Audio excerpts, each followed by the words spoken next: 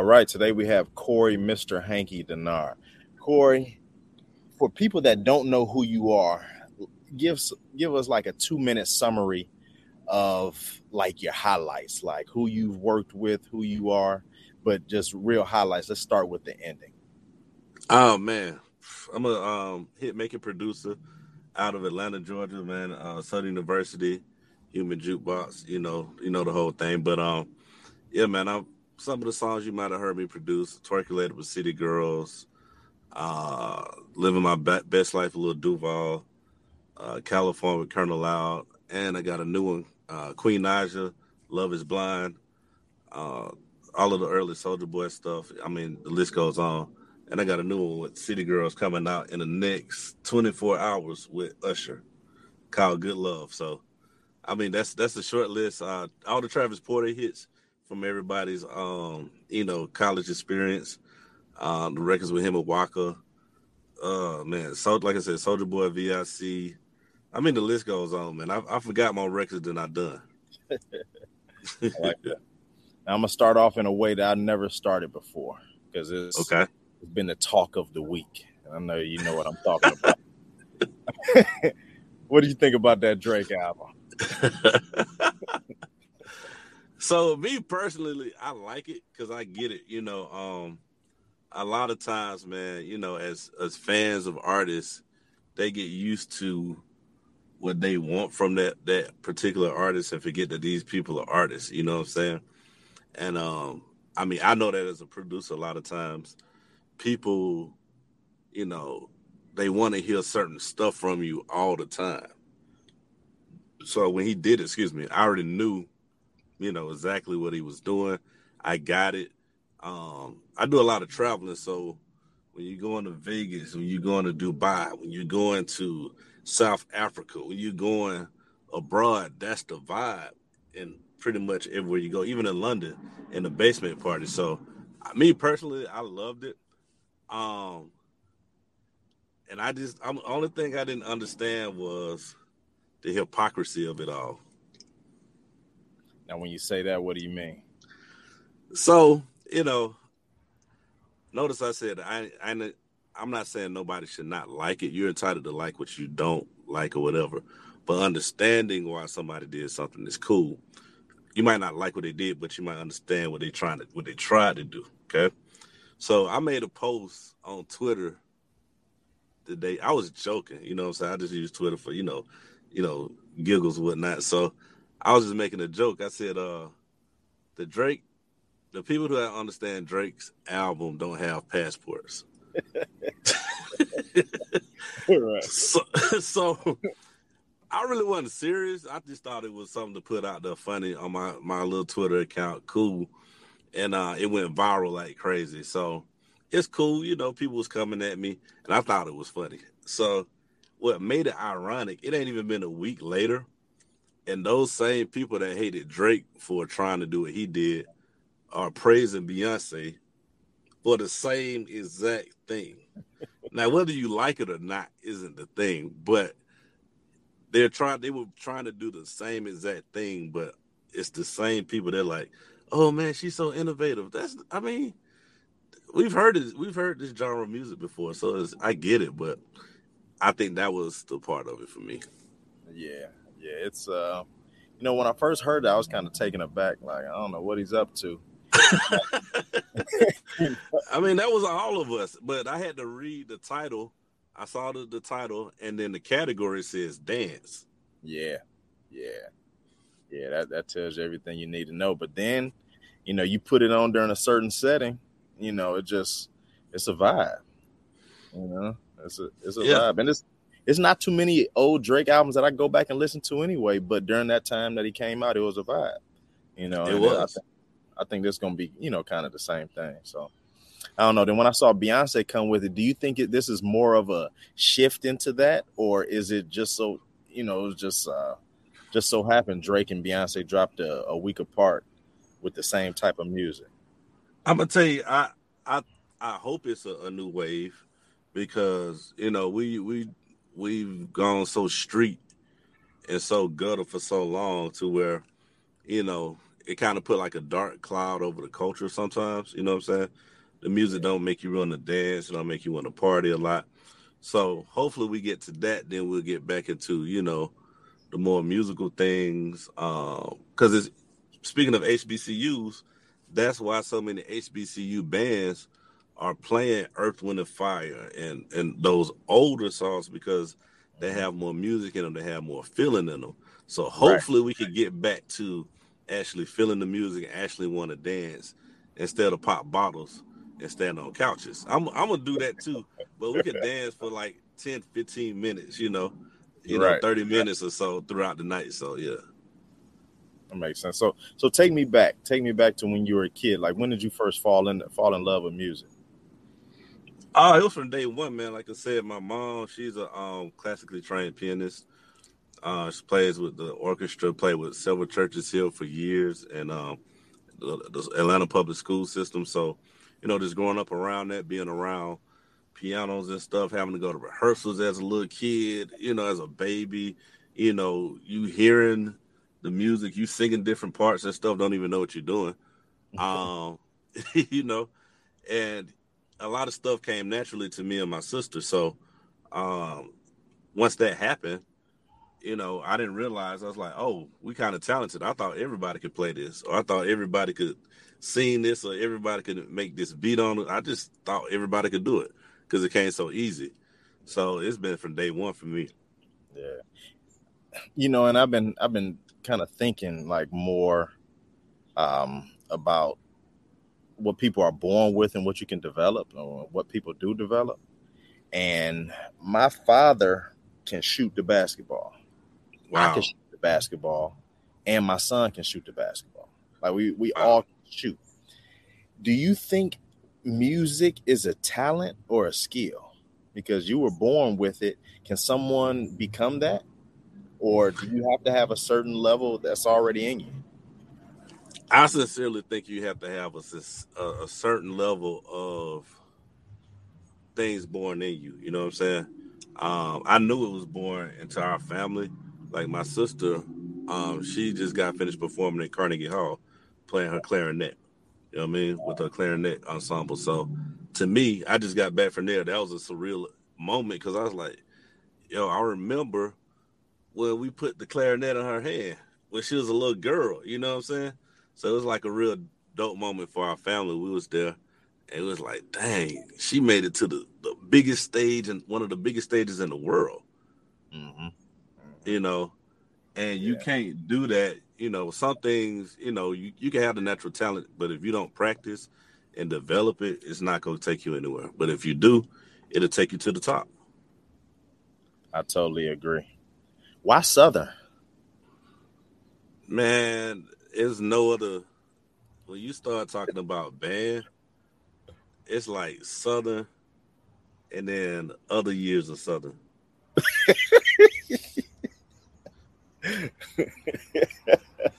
I like that.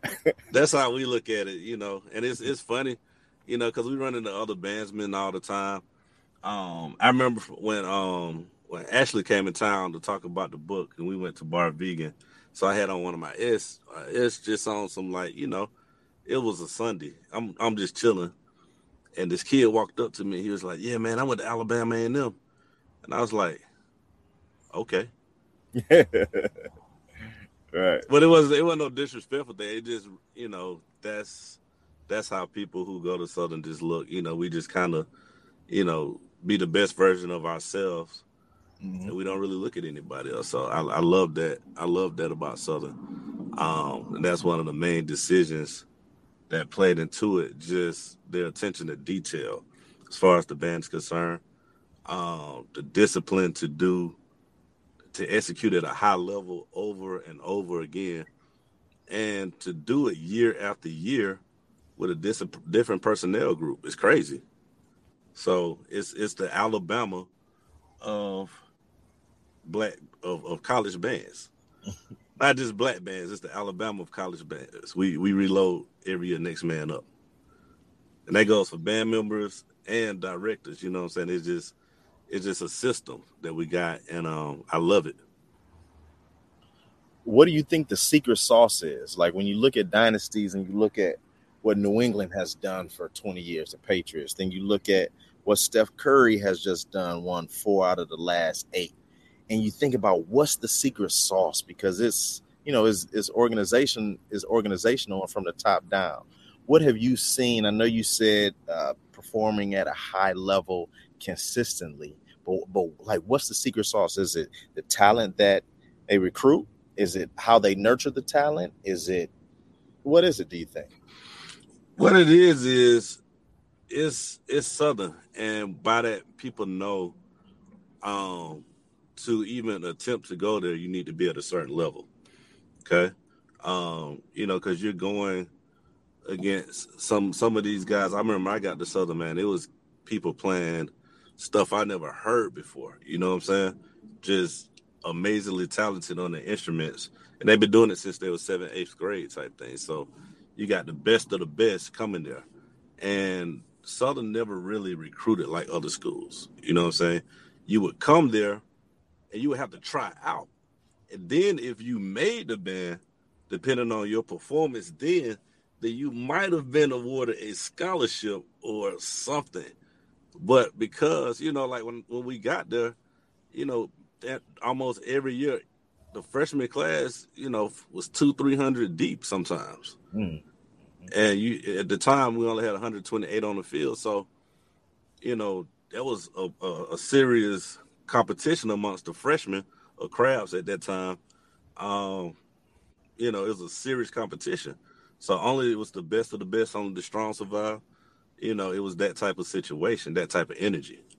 So that's where it starts. The pedigree of band student and player that comes there in the first place.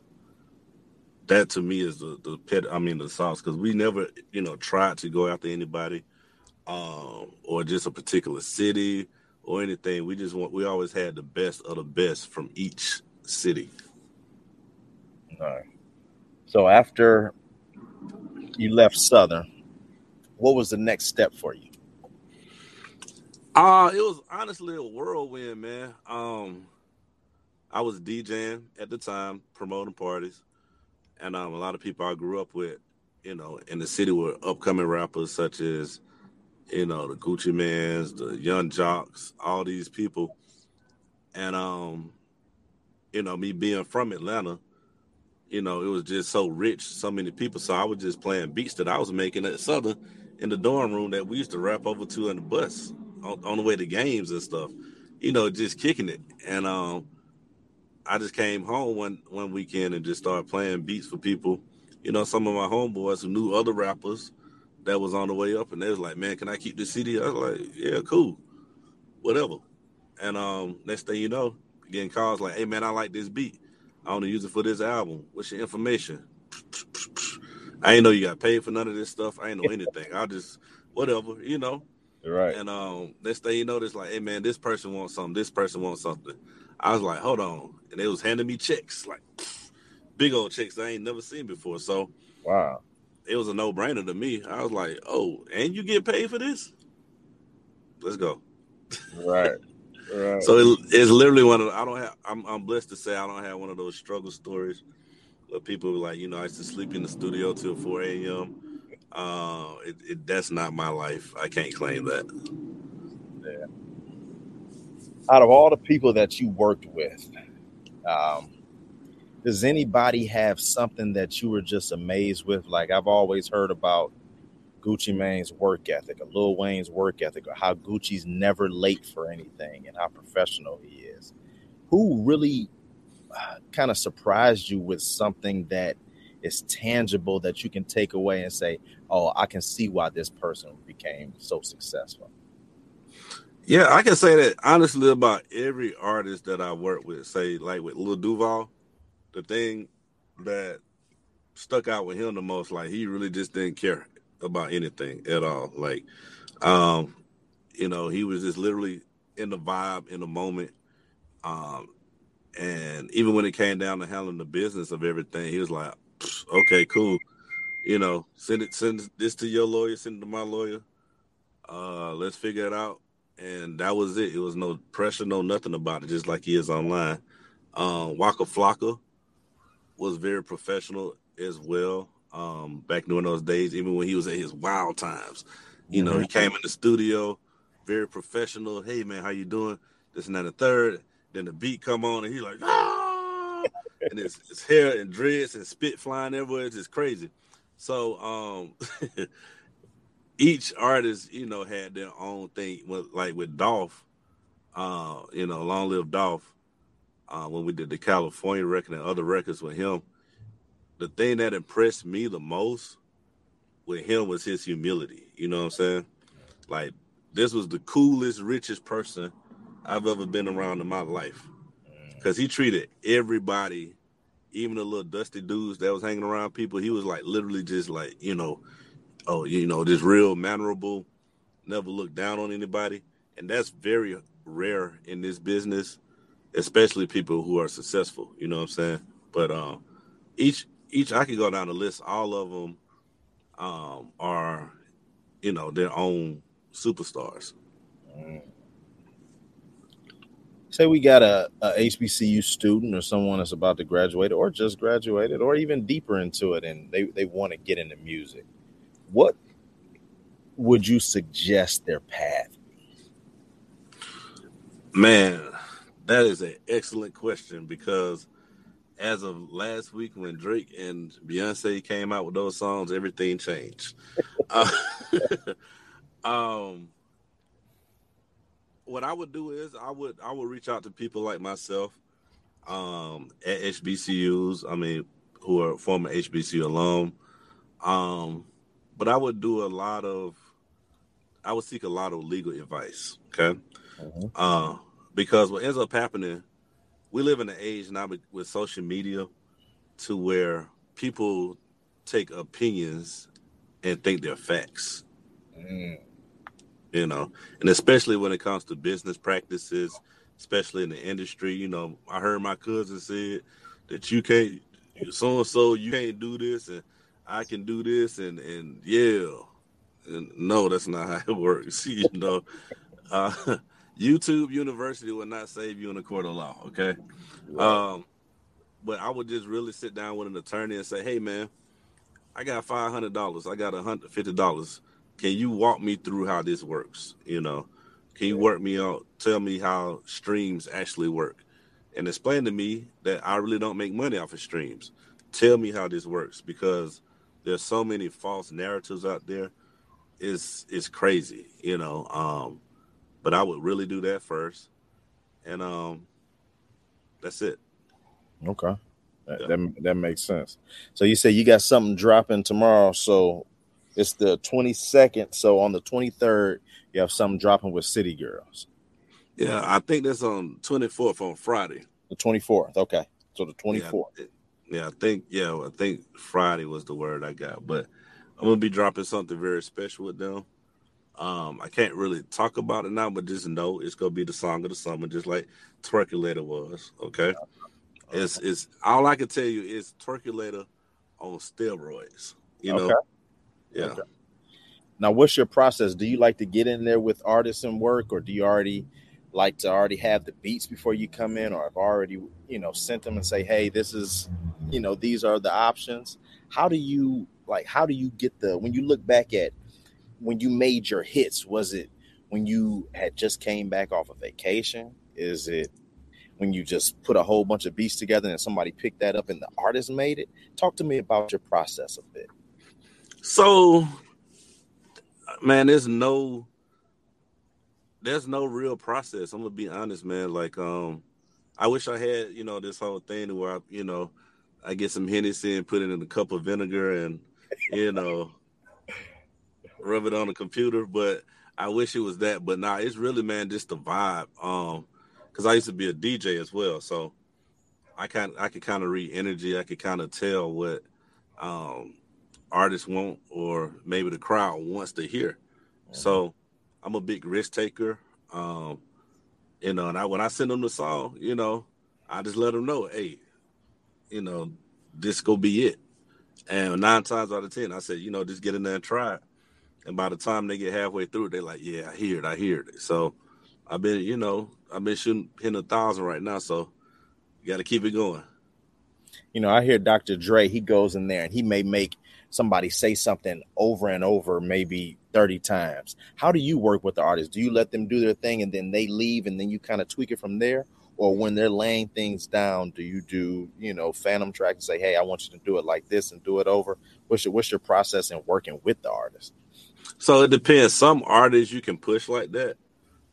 Others you can't. You just got to know how to read them. And then, especially when you're dealing with female artists, a lot of times, you just got to read the room because, sometimes they might not be into it. Might be something going on. But even with the guys, it's the same. It's probably even worse with the guys now I think about it. The guy artists be having big mood swings. And you don't even know why. You just be like, what happened? Man, I don't want to do that song no more, man. But you kind of got to read the artist's energy.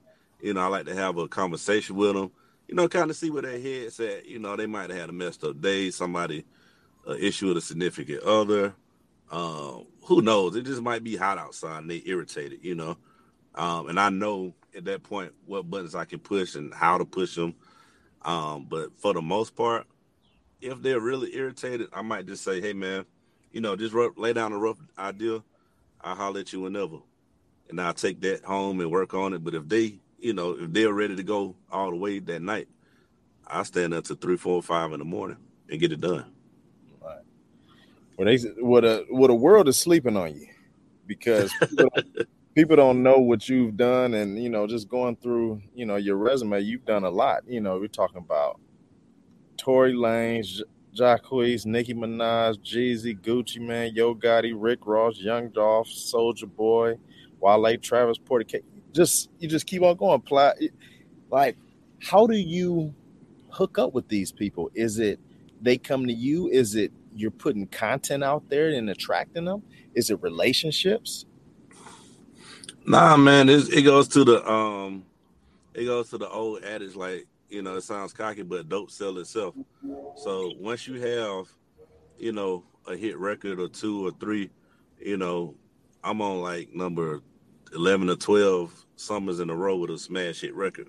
So people know, they come to you, they're like, hey man, if you need that, you need to go holler at them. And it's a blessing. I ain't gonna lie, man. And they just keep coming. I got something else coming up with a major old school group and a newer artist that is gonna be bigger than all this stuff. But they literally call me and say, hey man, I need one of those smashes. And I said, I need one of them chicks. And they be like, I got you. I was like, well, I got you then. Let's go. Yeah, being straight up with them, that's the way to do it. Hey man, that's the only way to do it. Yeah. That's the HBC. That's that HBCU training. You know what I'm saying? That Standing is. on long financial aid lines and stuff back in the day. You learn to be direct. Man, yes, you do. Yeah. Well, that's awesome, Corey. Well, it's good talking to you. You guys got a book coming out too, don't you? Yes, man. We got a book coming out about the HBCUs, bands and everything, and just the lineage and people telling their different testimonials. And it's gonna be a lot of people in there. I'm just telling y'all now that's gonna have recollections of the human jukebox knocking their head off. Okay, so I think that's why they made me a forward, so I can kind of prep people and kind of set the tone, of that. But no, it's a dope book, and it's for the HBCU Band Consortium. That was started by Dr. O'Neal Sanford, another Southern alum. Um, but yeah, it's a lot of great bandsmen for other bands. And we're just setting the record straight. Everybody's important, but we're the best. And that's what the book is about. Southern is the best band in the land. Right. Well, there we go. Corey, man, great talking to you, man. Continue success. Have a great summer. And we're gonna be supporting you, for as long as you keep doing your thing. Likewise, Todd, and I appreciate everybody over there, man, at your site, man. Like, keep it going. Anything you need from me, I'm here. Definitely. Sounds good. Talk to you soon. All right. Peace.